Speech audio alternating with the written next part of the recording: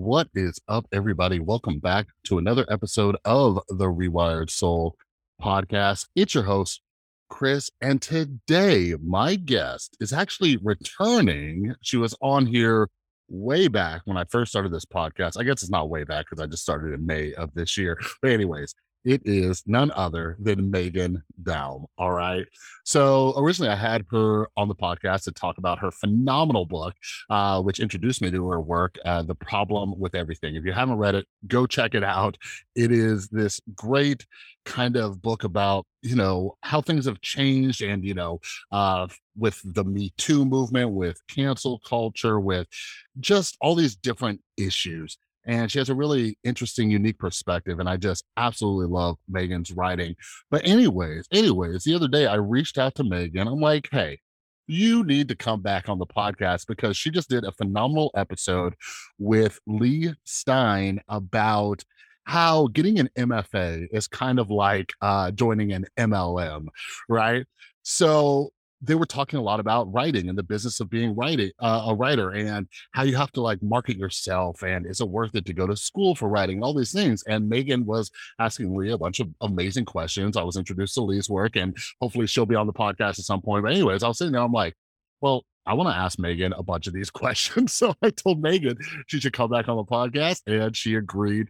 So in this conversation, we discuss, what it's like being a writer, what makes a good writer. Do you need to go to school? How much does quality matter? And are people natural born writers or can you improve your skills? Because Meghan actually, she's been hosting, master classes and workshops for a while because she is just a phenomenal essayist. Like I don't want to sound like too much of a stan, but like Meghan is legit one of my favorite writers. Like I read her books and I'm just like, how does she do this? So yeah, she has a master class. The next one is coming up very soon, and you actually have to apply for it. And she's been hosting it online due to COVID. So I'm going to link all that down in the description below. The deadline is December 20th. So make sure if you're interested, if you want to improve your writing skills, check it out. But yeah, in this conversation, we cover a bunch of those topics, what she teaches, up and coming writers and all that. But we also talk about kind of the climate for writers, because Meghan, one of the things that inspired me about her writing, and one of the reasons I originally had her on the podcast is because, to be a writer, to share your ideas, like you have to put them out into the marketplace. And right now, there is a possibility that if you say something that people disagree with, you will get dogpiled, and it is a very scary and crazy thing. So I asked her, like, hey, how do we do this? And I actually, I toss out a theory to her in this conversation that I've had about cancel culture and all that stuff. So it's pretty interesting. But anyways, make sure you head down to the description. Make sure you're following Meghan over on Twitter. She is also a podcast host. She has the Unspeakable podcast. It is a phenomenal podcast. Right before uploading this episode, I was listening to Meghan's conversation with a previous guest, Batya Ungar Sargon. And yeah, it was completely different, completely unique. I love the conversations Meghan has. So make sure you check out her podcast. And again, if you want to become a better writer, I highly, highly, highly recommend you apply for Meghan's upcoming masterclass. All that stuff will be linked down in the description below. All right. But before we get started, speaking of social media, if you're not yet, make sure you're following me over at The Rewired Soul on Instagram and Twitter. I love chatting with all of you, but this way you don't miss any upcoming episodes, other projects I'm working on. I also write a ton. Just this morning, I wrote a piece over on Substack, and I touch on a little bit of, what Meghan and I discuss about, do you need college for certain careers, like becoming a writer and all this other stuff. But yeah, the piece is largely focused on college and eliminating student loan debt and all that kind of stuff. So if you want, check that out. That is up for free. But speaking of Substack, if you become a paid subscriber, like some of you right now, you're listening to an early version of this episode. For paid subscribers, it's a little tiny bit of money. It's $5 a month or $50 for the year. You get all the episodes early. So check that out. That's also down in the description below. And I really appreciate everybody who subscribes because it helps support the podcast and what I'm doing and all that. All right. But anyways, without further ado, here is my conversation with the wonderful Meghan Daum.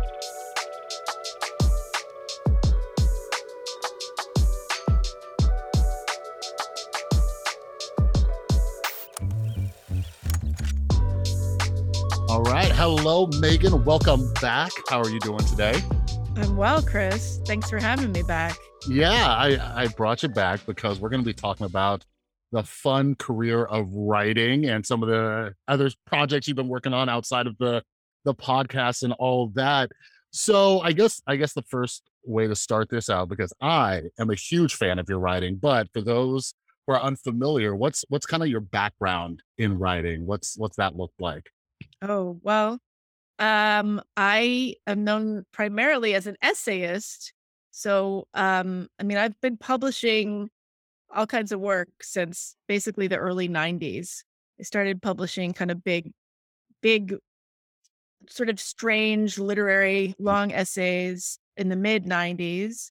And yeah, I kind of just did this thing where I would write a personal essay that was using my experience as a lens through which to look at something bigger in the culture. So I guess my kind of one of my signature pieces is called My Misspent Youth, which ended up Hmm. being the title of my first book, my first collection of essays. And that was originally in the New Yorker. And it was about how I managed to get almost $80,000 in debt by sort of as a result of romanticizing this kind of creative bohemian life in New York. And, it was a combination of student loans and just living in Manhattan as a freelancer in the 90s, and certainly not living extravagantly, and actually, making decent income. But I just kind of managed to get completely broke. So it's kind of an inventory of money I had spent, as I tried to, uh as I tried to live this what I perceived to be a kind of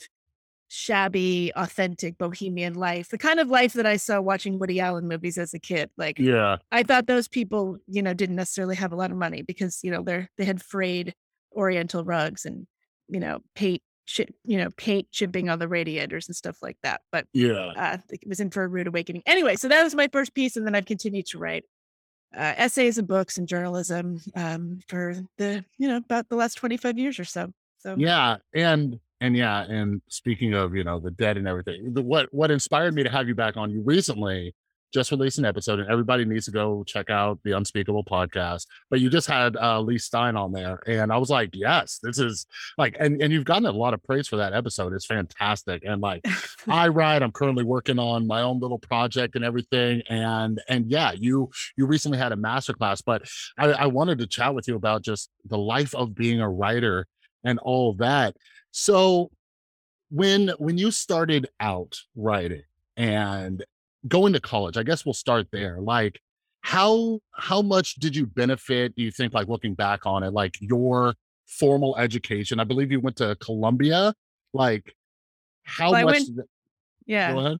Well, I went to Vassar undergrad, Oh, and okay. then I went to Columbia for grad school. So that's how I got into all that debt. So yeah, what were you gonna ask? How much? What Yeah. was the point of my education?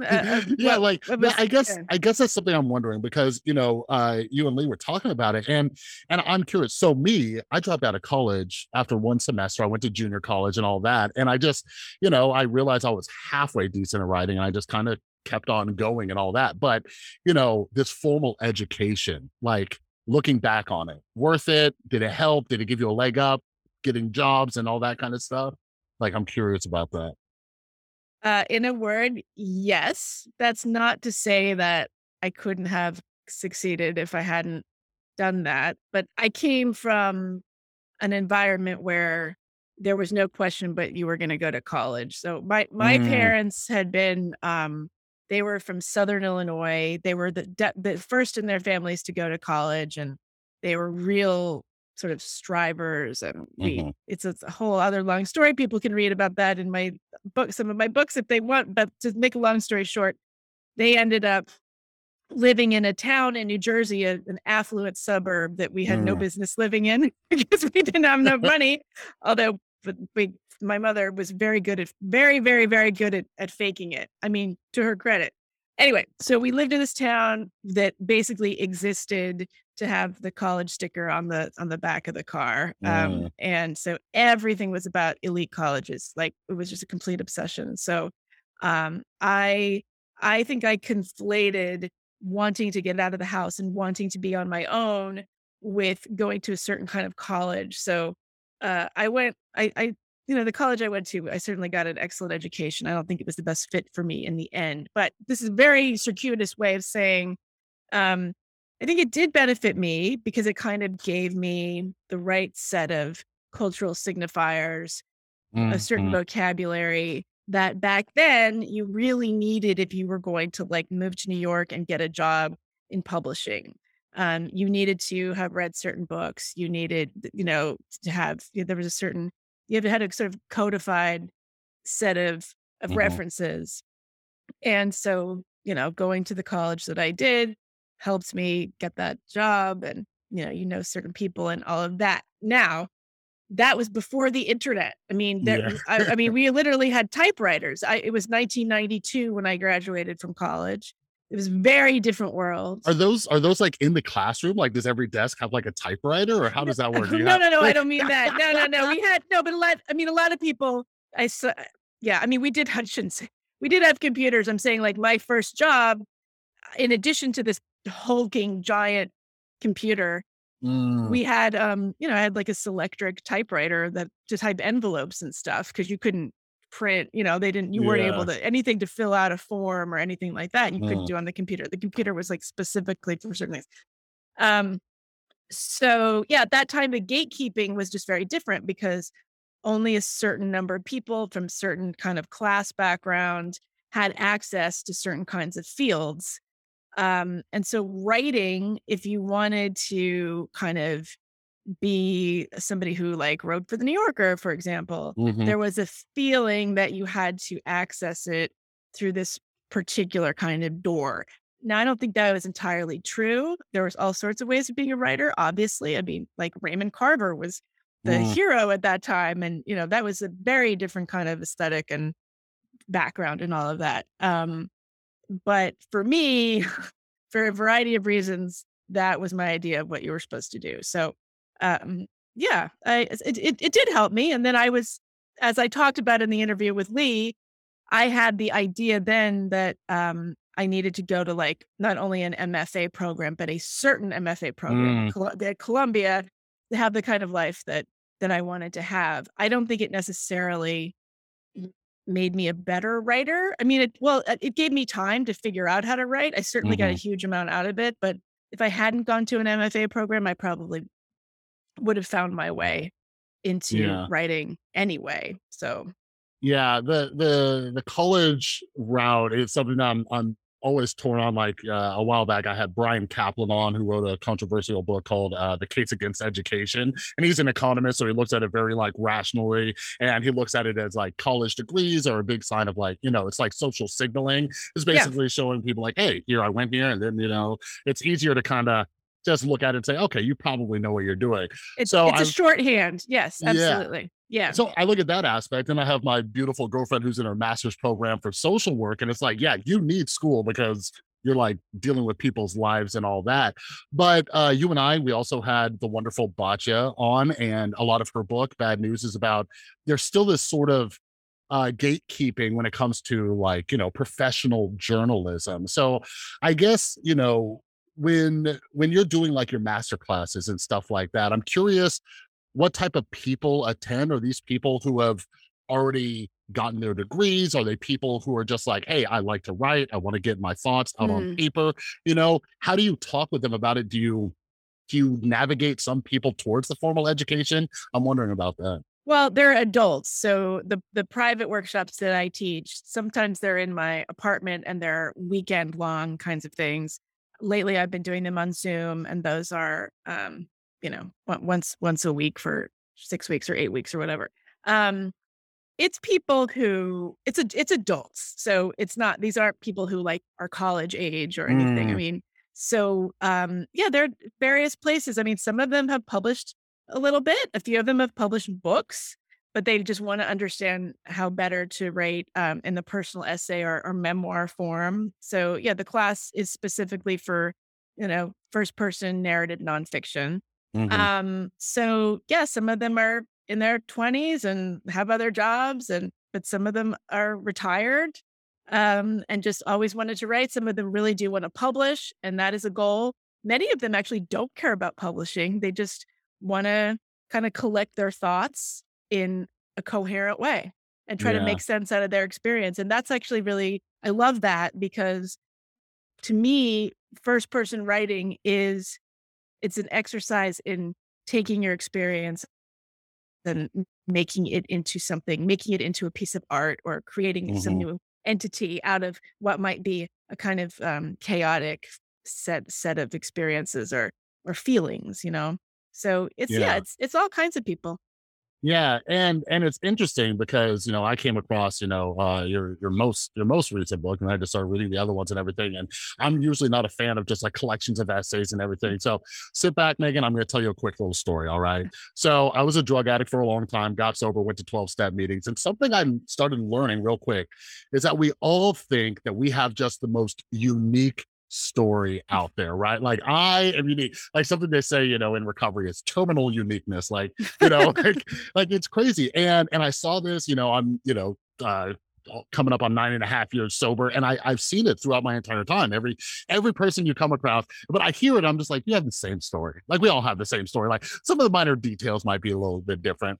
But anyway, so when it comes to your style of writing and such, like I got hooked in your book. I'm like, damn, Megan knows how to do this, right?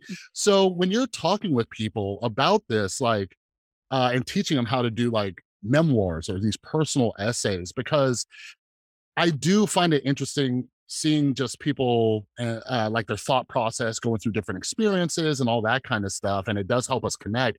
But how do people stand out or step apart? Because I'm sure you come across a lot of people like, hey, Megan, my story is completely unique, and you're like, that's not that unique, right? So Yeah, how do you navigate people through that aspect of it and kind of standing out and having something different with their same old right. story? Well, I always say, a memoir, most of the really famous memoirs out there are about some kind of harrowing experience or trauma or, abusive upbringing or something like that. So you should count yourself as lucky if you don't have a story to tell in a certain way, right? That's a good So, point.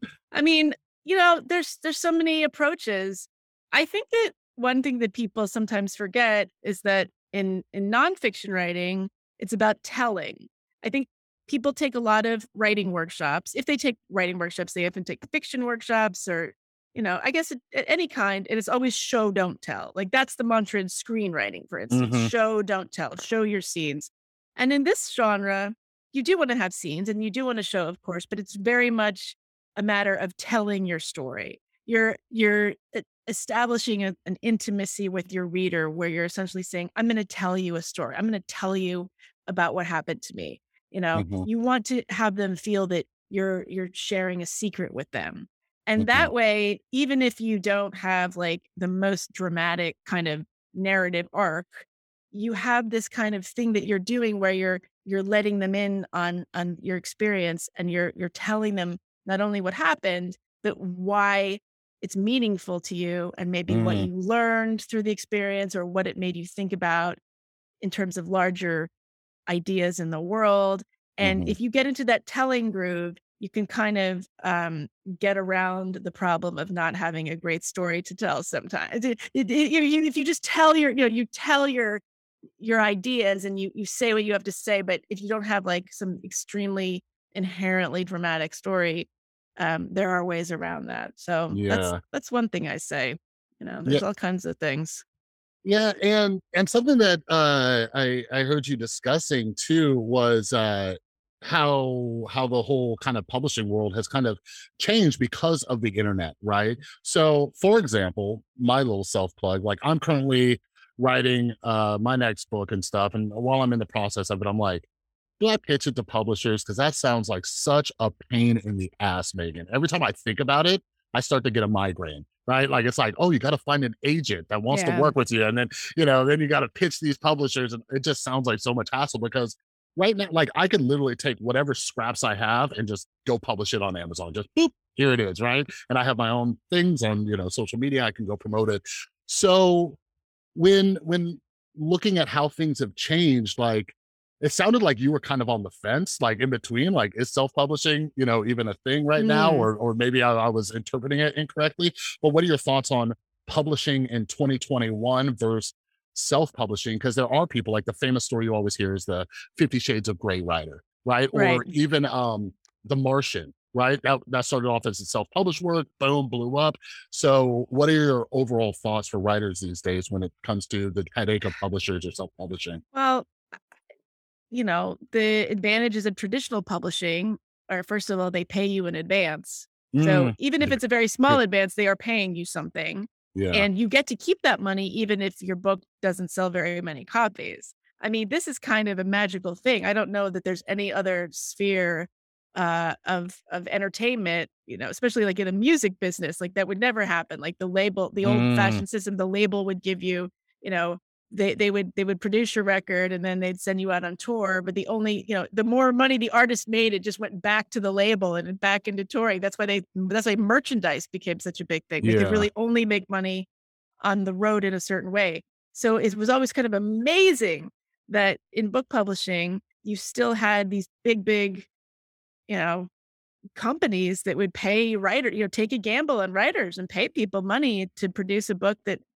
9 times out of 10 doesn't sell. The vast majority of books Mhm. lose money. So if you have a, regular publisher, you get an advance and then they make your book and they fact check it and they copy edit it. It looks nice and professional people are doing that and you're not Yeah. paying a dime, right? They pay Yeah. you. So that's pretty nice. Um, I still think that if you can publish the book you wanna publish with a big house, that's better because you have Mhm. people helping you. If what you wanna publish either cannot be published by a big house because it's either not really good enough or just it's some kind of problematic material that nobody wants to read, whatever the reason. There's like Mhm. a million reasons why a major publisher wouldn't want to publish something, ranging from this material sucks to this is brilliant, but this is just, really dissonant with what is going on in the culture right now. We're not going to publish this. I mean, okay. Mhm. So self-publishing in that case, I think 5 years ago, I would have probably turned my nose up at that, but I think a lot has changed.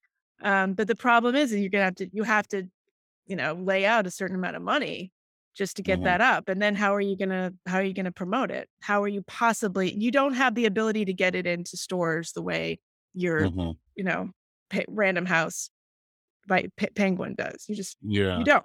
So I don't know. I mean, you tell me, why do you think it's why how would you go about, like, actually selling a book that you self-published? So it's funny because you're asking me the question I was just about to ask you. So I'm gonna flip. I'm gonna kind of put myself in your shoes because you have history, credibility, and you have an audience, right? So I'm thinking if I was Megan, right, and you've been focusing on the podcast and teaching up and coming writers and all that, but let's say you just got the bug and you're like, I have an amazing idea for a book and I want to put together some more essays or something like that. I see you writing that book and you have this audience, right? Because I you were one of my first guests. You were here 4 months ago, right? And since then I have like 120 episodes I because know, I've just you're been so prolific. I don't know how you do it. You like like I'm trying to dial back. But I've heard from a lot of authors that publishers aren't helping that much with like depending on your status as an Right. author, they're not helping that much with promotion. So I'm sitting here, I'm like, if I was Megan, right? Like you got your podcast, right? You have all the people listening to Unspeakable. Every time you publish a podcast, there's a quick little plug. Hey, I'm working on a book. Hey, got a book coming out, right? Every single listener hears that. Now you're getting marketer Chris, right? Then you have tens of thousands of followers on Twitter, right? Those are some more people. You have a bunch of friends who also have tens of thousands of followers. So just looking at your specific situation, I'm like, why the hell would Megan work with a publisher? Because she has Mhm. this platform. But this is something that you and Lee were talking about where we live in a world where you have to be out there, you have to be getting your voice out and everything like that. So now when you flip it back to me, I do have some loyal following and things, I've been around and there are some people who do enjoy my writing. And yeah, so that's kind of what I've done. My books aren't bestsellers, but it's been a lot of the loyal following. So have you kind of considered that, like if you're somebody of status? Because if you look around, like there's YouTubers left and right just writing books that are pretty much Yeah. ghost written and stuff. So what do you Um, think about that if you have a following?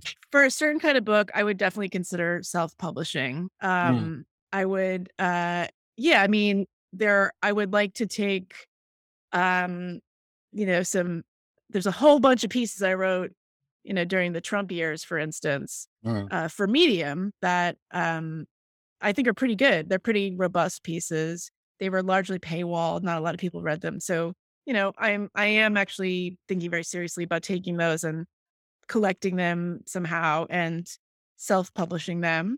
But if I was going to write like a brand new book, say I sat down tomorrow and wrote a new book, I would still go to a traditional publisher because even though you're totally right that the publicity now is very much on the onus of the author. Let's say that there were no publicity departments even, like, even say Simon and Schuster all of a sudden decided we're not gonna have any publicists. That's hmm not gonna happen, but, Yeah. it might happen for somebody, who's not a big star. They're gonna say like, "We're not you're on your own, you have to do this on totally on your own." That's fine. That would put you, kind of even with self-publishing in that regard. The problem is who is gonna physically make that book? Who is gonna market it? I know you're only talking about ebooks with self-publish well, no, actually, you can self-publish a physical copy. hmm Publicity is one thing. hmm Marketing and production is another thing. And I can be on social media all day promoting my book and talking about it on my podcast and probably doing a better job than a lot of in-house publicists at big publishing companies. Yes. hmm But I don't know how to actually get my book in somebody's hands. hmm And that's a very different equation. And I don't, I would have to hire a copy editor, a production Yeah. person, a designer. I mean, a million things. And I don't have the money for that. I need somebody Yeah. to pay me. That's Right. the way this works. Yeah. That's the deal. So it almost sounds like a trade-off, right? Like you're almost like, I'll work with a publisher because it gets rid of other responsibilities. Because like you're saying, like I know a lot of authors who have been self-publishing for a long time. And yeah, if you even read their books on self-publishing, it's like you got to find an artist and they'll be like, here, you can go to Fiverr, you can go to this side, and then you got to find editors, and some people have, proofreaders and then line editors and the ones who are looking at Yeah. structure. And there are a lot of moving pieces. So I guess it is like, hey, do you want to do that or you just want to let this publisher take a cut and go on your I'm way? yeah, I mean, the thing is like, in my case, I would self-publish a collection of pieces that had already been edited. I mean, they were published Mm, in a publication and there was an editor there. When I was writing for Medium, I wasn't, there was a stable of regular columnists who were functioning as if it was a mhm, magazine, and we had editing and we had copy editing and all that. So those pieces are finished and they're copy edited and mhm, they're fact checked. So it would be a matter of like getting the whole production side. But yeah, I mhm. mean, that's the thing. It's like Lee was saying in the interview, it's pay to play. And that's hard. Yeah. Most people don't have that. I mean, I understand if you think that you're going to make enough money selling them because you get all the money, you don't have to give it to the publisher, but Mhm, you've still got to there's an initial outlay that's pretty significant, I would think. mhm. Yeah. Yeah, absolutely. And you make a great point about the advance that you get too to even get started because that's kind of paying you for your time because it takes time, a lot of time to sit there and write a book. Yeah, But years. I here one of the main reasons I want to talk with you as well about the writing thing is because I have been on this kick for a while now, looking at luck versus success. I write a lot about the myth of meritocracy and stuff because I know that hard work is helpful, right? Like I'm a crazy person. I work and work and work.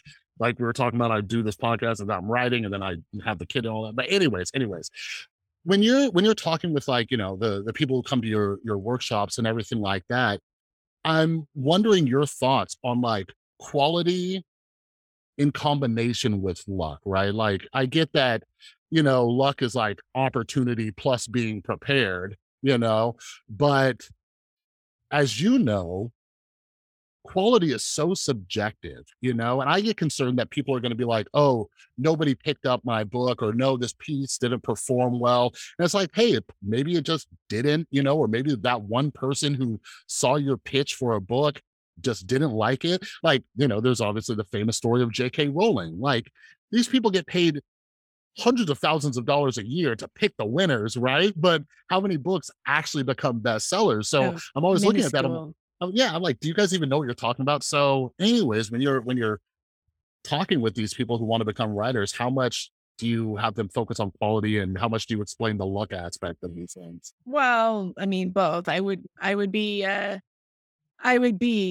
negligent in my duties as a writing teacher if I didn't care about quality. Yeah. Um, I mean, I think there really has to be both. I mean, quality is subjective, but it's also a subjective term. So, I What do you mean, mean by that? well, I mean, what's quality to one person is low quality. What's high quality to one person is low quality to somebody else. So, Yeah. I mean, there's just, quality in terms of basic sentence structure and that Yeah. sort of thing. I Yeah. mean, that's one level, but then there's issues like pacing and, tone and all Hmm. that kind of thing. Style is certainly subjective. I think it's if you've got like a really kind of sexy topic, then that is going to help you in the marketplace. Mm. So, if there's something that's very much of the moment, or if there's some kind of, if somebody had like an amazing story of trauma that also, had to do with some kind of social justice issue that was very much in the news right now, and Yeah. like a celebrity was involved and an influencer, like boom, that would be like the sexiest combination ever, Yeah. that so there are just so many things, but I don't think that something that's really low quality. I really I don't think I've ever seen somebody who's low quality, but got really lucky. I don't think I've seen them Yeah. sustain. I mean, they can maybe with it in any medium, right? Like they can maybe have one thing initially, and then Yeah. you've got to deliver again because you get lucky once usually. You get the big break. If anybody gets that, you don't get that again. So you've got Yeah. to keep it up.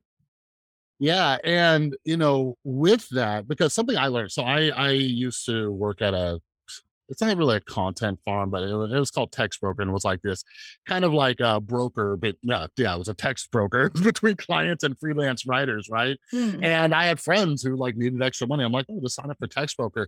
And I think that's when I realized like, oh, like I'm not terrible at writing, because I see people, and like you said, like something like sentence structure. I'm sitting there, I'm like, well, did you graduate high school? And I don't mean to be mean, but like sometimes you're just like, how have you survived this long? Like you can't, like, can you write emails?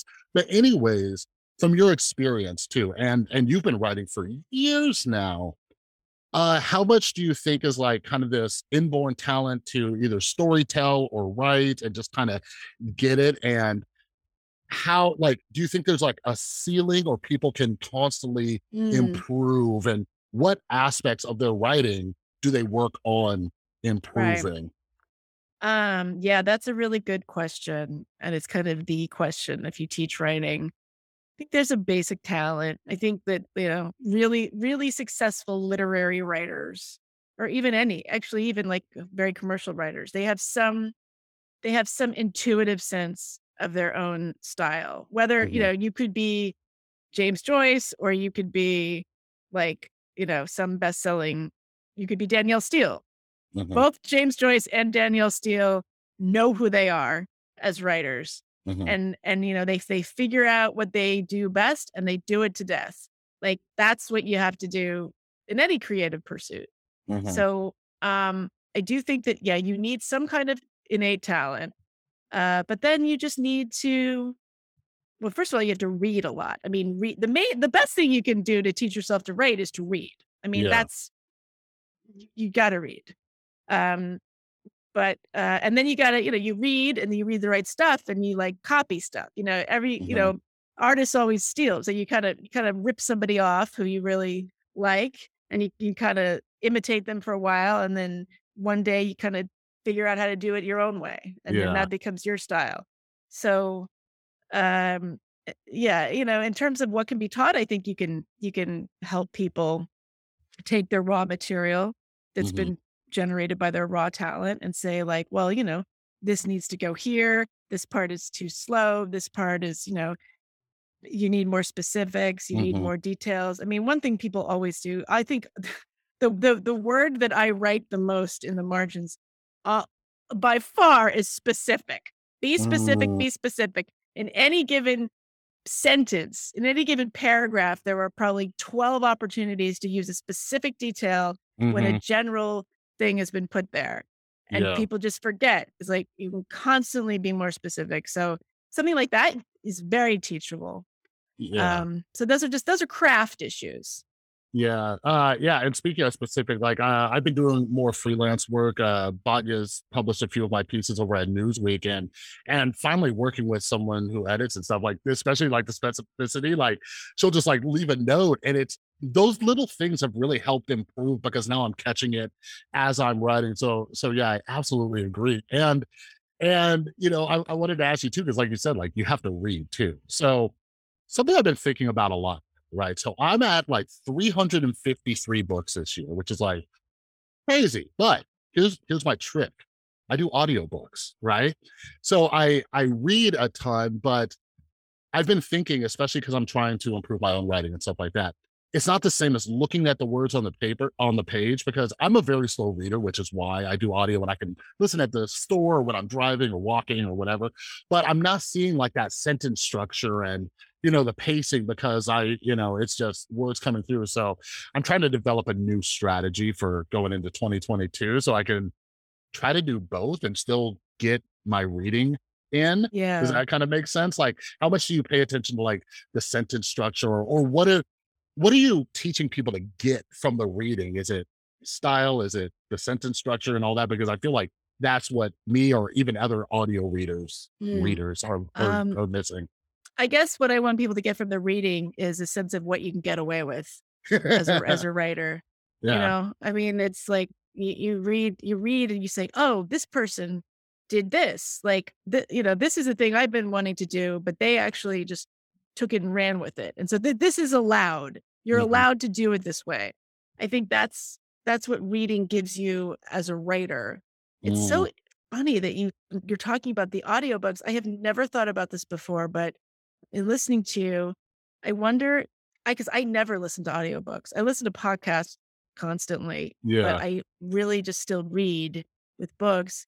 And I wonder if people who kind of grow up primarily listening to audiobooks, if it makes it harder for them to actually put words on a page. I mean, there's got to be some kind of like kind of brain study. I'm sure people have done studies on Yeah. this because so much of writing, like you look at the I think that if I only listened to audiobooks and then I tried to actually write, it would just feel overwhelming. It would be like listening to music and then trying to mm, compose something in notation. Mhm. Like, I don't see how you Yeah. make that connection. So this is something that I've thought about a lot. Maybe we just leave all this behind and we go become neuroscientists and figure this out. But Yeah. so something I've noticed about my own writing, which I debate on it because it's like kind of style choice.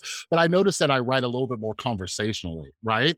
Which is Like, good. Yeah. yeah, it can be like, but then I look at other writing where I'm like, because I read, a lot of like psychiatrists and professors and stuff, and they're very formal and talking about studies. So I try to find that balance. But I'm curious if you've noticed this too. I've been thinking about it a lot lately. It seems like more, millennial writers have that kind of conversational writing. And I don't know if this is just in my head or if you've noticed that. Have you noticed like that kind of stylistic change like over the years? Because I feel like, when I read a book by like a millennial, someone like around my age, like late 20s, early 30s, I'm like, oh yeah, like I dig this. Like I'm like, am I just used to this or is it because of my audiobook listening? I don't know. So have you noticed that?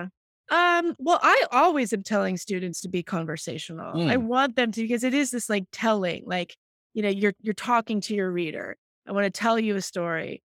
I'm always using that word. It's funny. I never thought about it as a millennial thing. I always think about it as a new journalism thing. I That kind of mm, style came around in the early 70s with people like Tom Wolfe and Hunter S. Thompson and Joan Didion, and they were doing a kind of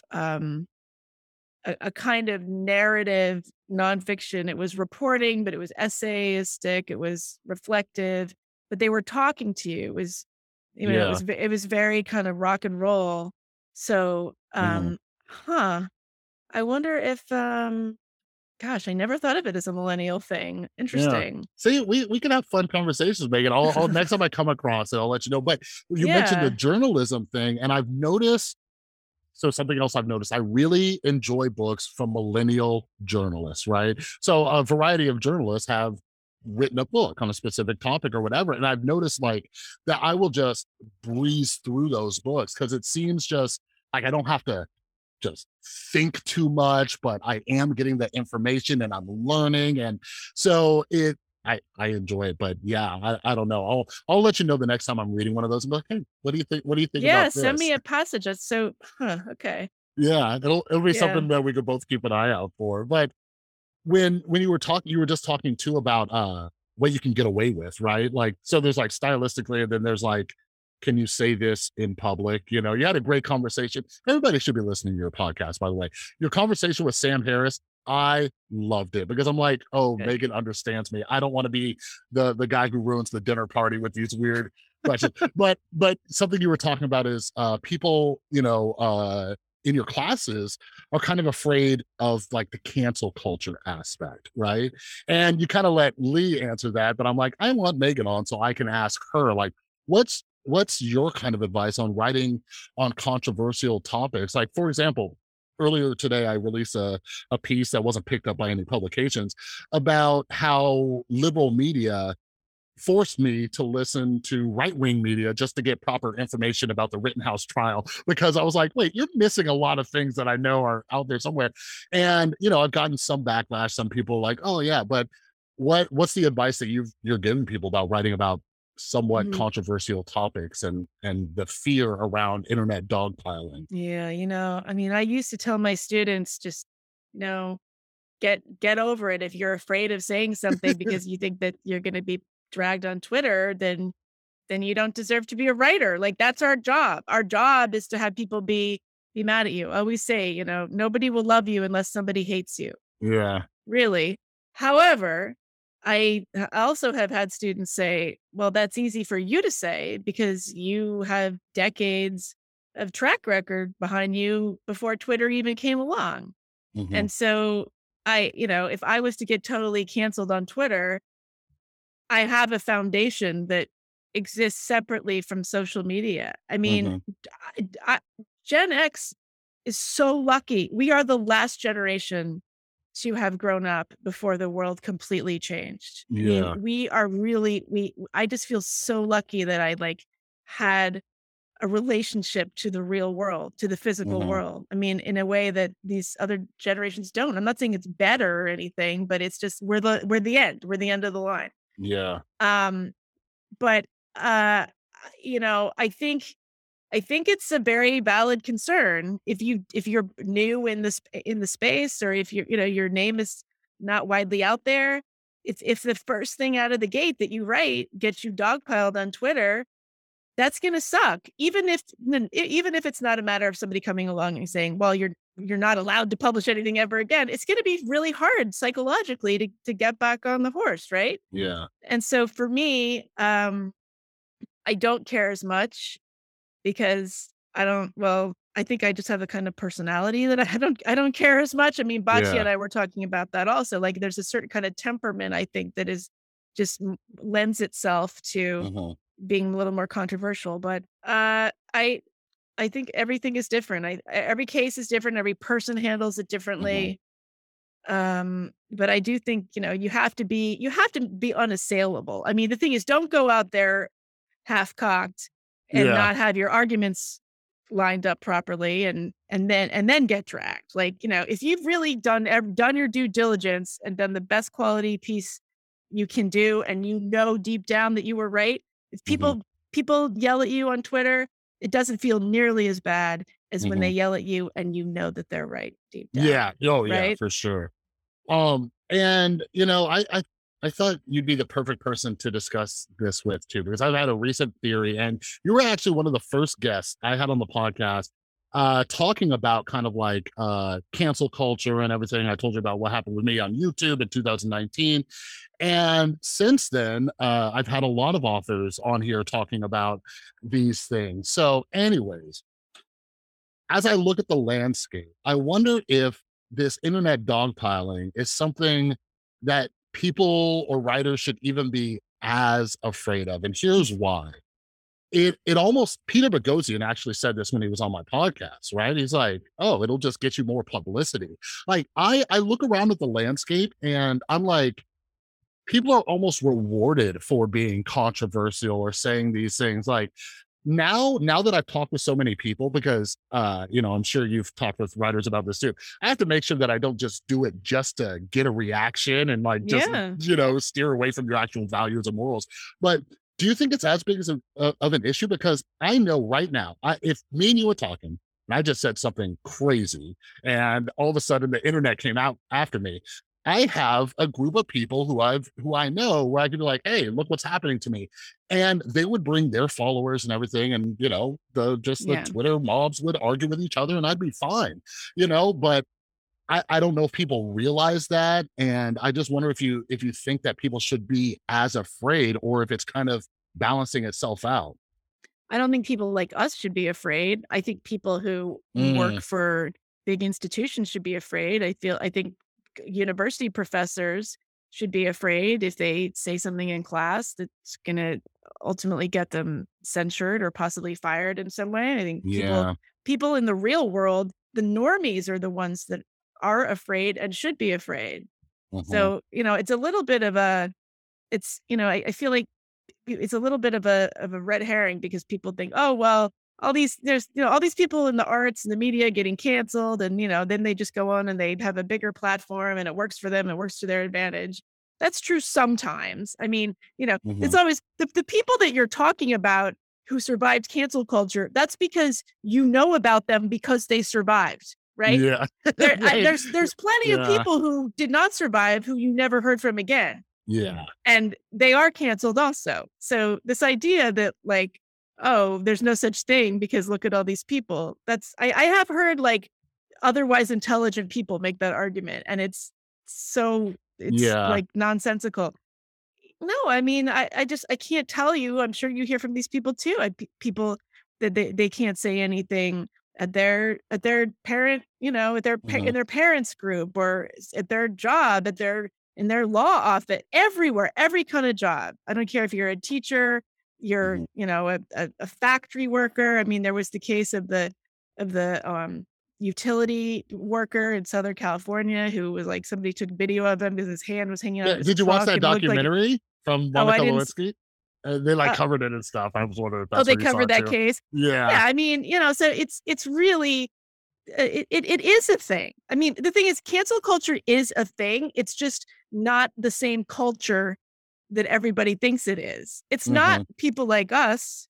It's normal people. Yeah. And the thing is, it's if so people like this, the people who signed the Harper's letter, people say those people are. Why are Yeah. they complaining? Look, they signed the Harper's letter. Well, the reason we signed it was because there's a whole bunch of people who can't, Yeah. and that's the idea. So yeah, I mean, and the other thing too is, you can only be canceled by your own side.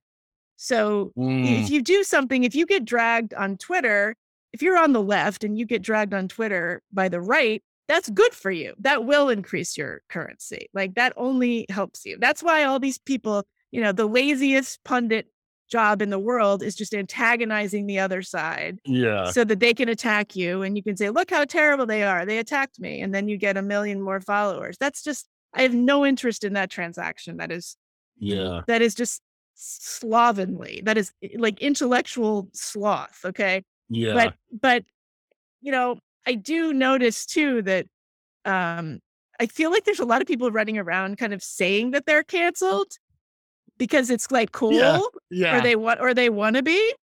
I'm so canceled. Oh my God. Oh no, no, no. And I'm thinking like, I don't know about No, that. no, like, no, Sorry. I often tell people because, I'm an affiliate link with I'm an affiliate with BetterHelp Online Therapy. I have to say, like, when I got canceled, I started using BetterHelp Online Therapy. Like, when I got like, I needed It sounds like psychological you help. were canceled. Yeah, I'm not. I think you're a legit canceled. Yes, Thank you. So, yeah, yeah, we yeah. we need to start vetting people a little bit better, and people can't throw it around all willy nilly because that's what happens. Especially, well, that's a whole other episode we can get into where they're just like, oh, they're canceling this. Like, I've heard them talk about this with like legislation and stuff. I'm like, do Right. words have definitions I anymore? know.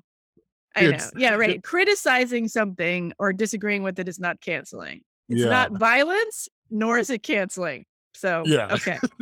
So with that, so going back to the whole conversation about, traditional publishing versus self-publishing, I could see writers, coming to your class and stuff and being concerned about this, is that, like you mentioned, like institutions are what you have to worry about, right?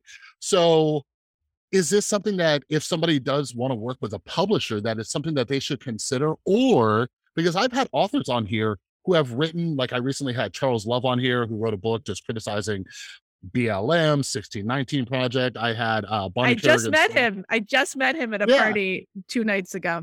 Oh, That's so what a funny. coinky. Yeah. Yeah. So do you think that they're like, even if you're writing about a controversial subject, like you can pull you can just be like, oh, who did Charles write for? And just go to that publisher. Like, do you think there are publishers who are kind of there to Yeah, they don't wanna take a risk, right? I mean, like, yeah, publishers are really scared right now because they're huge mm, conglomerates and there's a lot of money at stake. They don't wanna risk having to, take a book to pulp a book for any reason. I mean, the littlest thing that's mhm, gonna cause a problem, they're just gonna cut their losses. yeah, They're not gonna, even if they know, even if some individual higher up at the company knows that it's BS, it's not in their interest to sit there and ride out the storm. yeah, They just need to cut their losses. I mean, it's like, look, they will take a book off the shelves and destroy a book. I mean, it's happened more and more, and they're sensitivity readers. A few years ago, that was a joke. That was a punchline. yeah. Now Everybody it's a made fun real of it, and thing. now there's that standard.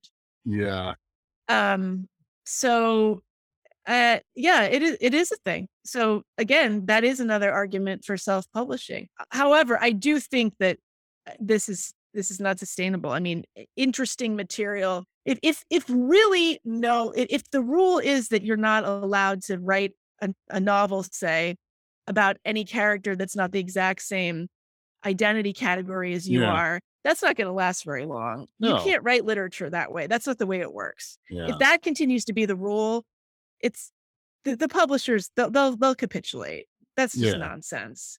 Well, it's also kind of silly too, because let's say I was into writing fiction, which has never been my thing, but could I only write about overweight, half black characters who were former drug addicts? You know what I mean? At But least you're half black. I know You gotta I do lean have into that. that. Yeah. Yeah, So it just seems like, so would all the characters just be one person, or would books have to be this gigantic collaborative I project? know. But since I only have a little bit more of your time, and I bug you about this on Twitter all the time, and now that I have you face to face, I get to bug you again. Because for me, so we're going to be talking about your writing because you mention it and you're like, oh, I get these ideas, but I don't want to put them out there. I'm like, damn it, Megan, start a Substack, right? Because for me, like, I get this idea and I'll be like on my morning walk. That's when it happens, and I'm just like, I got to sit down at my keyboard and get this out to the world. So how? So this is a multi-layered question, Megan, because I've just been dying to know. How do you fight that urge to just get these words out? Or do you have like a journal where you're just like, write them down or whatever? And, something that you and Lee were talking about was you got to get your work out there. You got to get your thoughts out there, your ideas and stuff. Cause I'm sitting here, I'm like, I would love to know Megan's thoughts on some of the things happening. Oh, So talk to me. Talk to me about what's going on in the mind of Megan. I love this sentence. How do I fight the urge to get the words down? Well, Yeah. that's called procrastination. That's called writer's block, and I don't wanna write. I don't think, I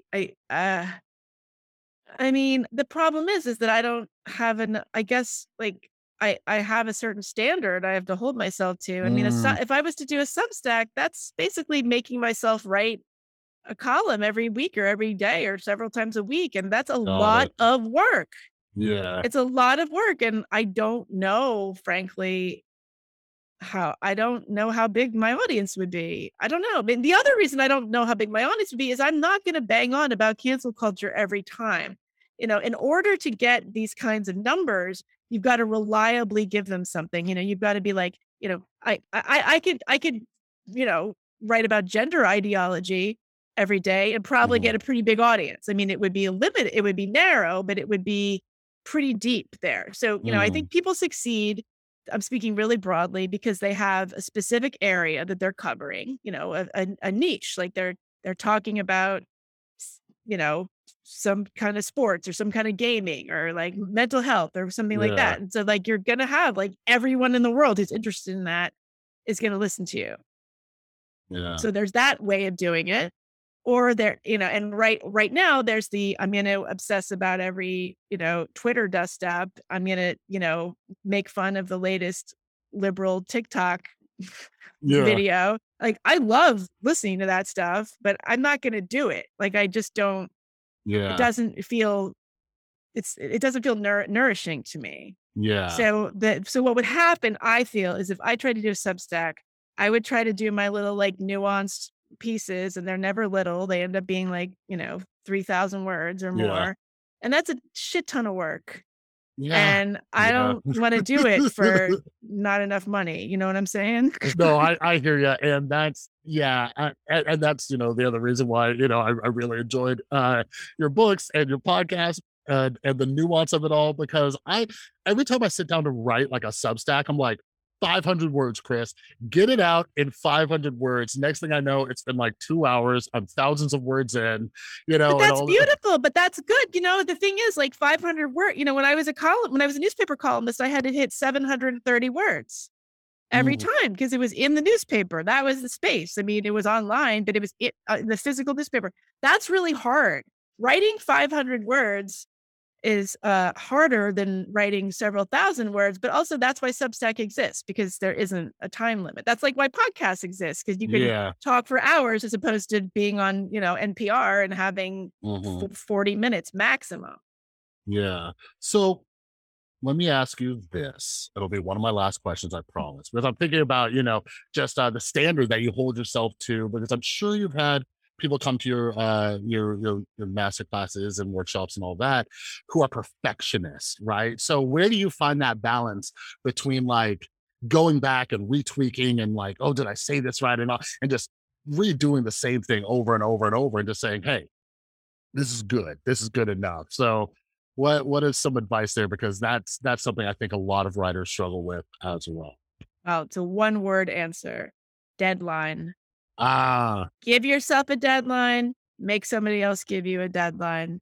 You know, it's as a great writer, or I can't remember who it was. Somebody I ran into one time said, "It's never finished. It's just due." mm, DUE. It's never finished. It's just late. Got to hand it in. That's it. I like Because that. that's why it's liberating. It's constraining to have these deadlines, but it's also incredibly liberating. The big thing I learned being a columnist all those years is that, you can't be precious about it. You're not going to knock it out of the park every week. In Hmm. fact, you're rarely going to. I had Brett Stevens on the podcast, the New York Times columnist, and he had it broken down into statistics, and it's kind of like batting average. Like, if one out of every 10 columns is great, that's amazing. Yeah. Most of them are going to be like, oh, okay. Some of them are going to suck. Hmm. Some of them are going to be a little better than okay. And a few of them are going to be great, but most of them are going to be right there in the middle of mediocrity. Yeah. And that's different than you can hold yourself to a high standard and still produce mediocre work Hmm. if you have to, generate a lot of content. But, accepting that and not being precious about it is Yeah. actually that's maturity in any art, right? That's called being a mature creator. When you Yeah. you hold yourself to a high standard, but you also allow yourself to be finished and move on to the next thing. Yeah, I'm slowly but surely learning that myself. The other day, I did a freelance piece, and I just wasn't happy with it. I'm like, what is this? This is garbage. And I sent it over to the editor and she just loved it. She's like, this is amazing. I love it, And then, so that brings me also You back to never that whole, know. like, Yeah, that you never know. quality question, because I'm like, oh, well, I thought this was trash, but you loved it. So, hey, and it performed pretty well at the publication. But yeah, so Meghan, I would keep you here forever if I could, but I can't. And for everybody listening who was like, Meghan knows her stuff. I need to learn from her to write. What is going on with your next class? What's the date? Is this Okay. is this the last one that you're doing for like 5 years, or is this something you're going to do quarterly? Give No. Well, this. these started off being in-person classes. So they started Mhm, off being like several times a year just in my apartment in New York. mhm. And then that had to stop for the pandemic. And then I did one of those in September. But so now, yeah, so now I'm doing them on Zoom and hopefully they'll be ongoing. I mean, I don't think I could do them probably more than like 5 times a year, but the next one starts in January. It's January 10th through February 28th. It's once a week. It's going to be on Mondays, 8 consecutive Mondays from 3 to 6 p.m. Eastern time. I Mhm. had people from all over for the last one. I had somebody in Ireland in the last class, and It's she was up awesome. until 2 a.m. her time. So I I moved the time back a little bit to accommodate more people. And you have to apply. Its enrollment is limited, so to 12 people, and we Mm. workshop. You bring your piece in, we read ahead of time, we workshop, we meet for three Wow. hours.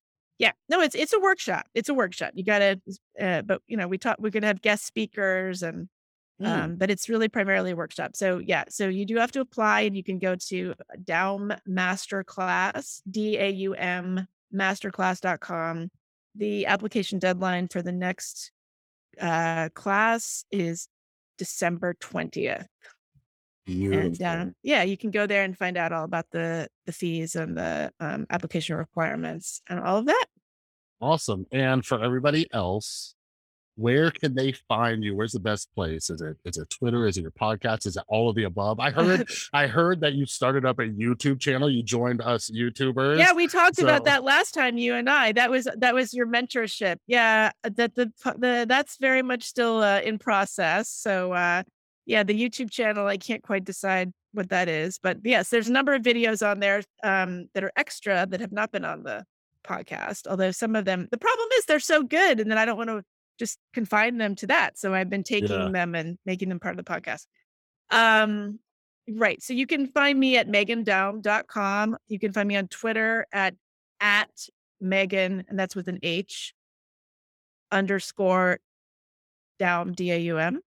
You can go to the unspeakablepodcast.com to find out about the podcast. And it's on all the usual places, Spotify, Apple Podcasts, etc. And you can just type my name into Google and probably misspell it, and you'll probably still find me eventually. Yeah. And what everybody needs to do is go start binging your books as well. So I'm gonna link all that down in Okay. the show notes, everything, Thank everything you. down there. So yeah, I love having you on, Megan. We'll probably end up doing this again sometime, but Anytime, Chris. I'm but I'm a fan. I'm thrilled to come on, and yeah, thanks. Thank you for all your advice. You've been very supportive and a font of information and wisdom. all right, everybody. I hope you enjoyed that conversation with Megan. I could do 100 episodes with her. Megan is such a delight to chat with, and yeah, she's so insightful and just she thinks outside of the box. And she's a phenomenal writer. So I was really glad as somebody who writes. I'm working on my next book. I do freelance work. I just write. Like I get this urge, kind of like I talked about in this episode. I get this urge to just write. Like this morning, that Substack piece I wrote. I woke up at like 4:30 in the morning. I was thinking about this conversation a bit more about canceling student loan debt. It's like 5 a.m. and I'm just like, all right, time to write. And I write like 3,600 words by like 6 a.m. and just put it out there into the world. So, I really appreciate Megan taking the time to come on here and chat about writing a little bit. But if you would like more one-on-one time with Megan to improve your writing, or anybody who's interested, again, the deadline to sign up for Megan's masterclass is December 20th. So make sure you check that out. That's linked down in the description. But anyways, like regardless of the masterclass or if you sign up, make sure you're following Meghan over on Twitter. Check out her podcast, the Unspeakable Podcast. And I've also linked a couple of her books that I really enjoyed. That's all down in the description below. But yeah, like I said, Meghan is just a phenomenal writer. And I don't care who you are. I promise you, you will enjoy her books.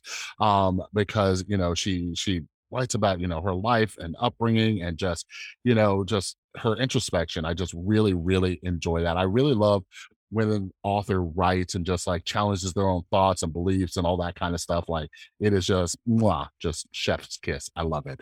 So yeah, head down the description, check out all that stuff. But if you haven't yet, make sure you're following me as well over on Instagram and Twitter at The Rewired Soul. And if you're new to the podcast, make sure you're following it. Make sure you're subscribed. All right. I do a ton of episodes. I think this week I'll be releasing 2 or 3, depending on what's going on. Might have to temporarily leave my apartment. So I'm going to try to batch some episodes today. But yeah, if you're following me and following the podcast, you won't miss any upcoming episodes. And some really easy ways to support the podcast that do not cost you a penny is to share these episodes. Share this episode with Meghan or any other episode you like. Share it on social media and take just a couple seconds to head over to Apple Podcasts, leave a rating and review. All this stuff really helps get the word out. The algorithms love it. So I really appreciate if you do that. And some other easy ways to support the podcast. Again, if you become a paid Substack subscriber, it's $5 a month or $50 for the year. You get all of the regular episodes early, so you can check those out. And I'm working on some other perks. And another way to support the podcast, down in the description is an affiliate link for BetterHelp online therapy. Therapy is a huge part of my life. I'm regularly trying to improve my mental health so I stay sane and I stay sober. And I've personally used BetterHelp as well as a lot of friends, family members, and I can't recommend it enough. When I got canceled, it saved my ass. So if you want affordable online therapy, working with a licensed therapist, head down to this description, check out that affiliate link for BetterHelp online therapy. All right. So another huge thanks to Meghan for coming back on the podcast to chat about writing. Make sure you apply for her masterclass by December 20th. That's linked down in the description. And for all of you, thanks so much for tuning in, and I will see you next time with a brand new episode.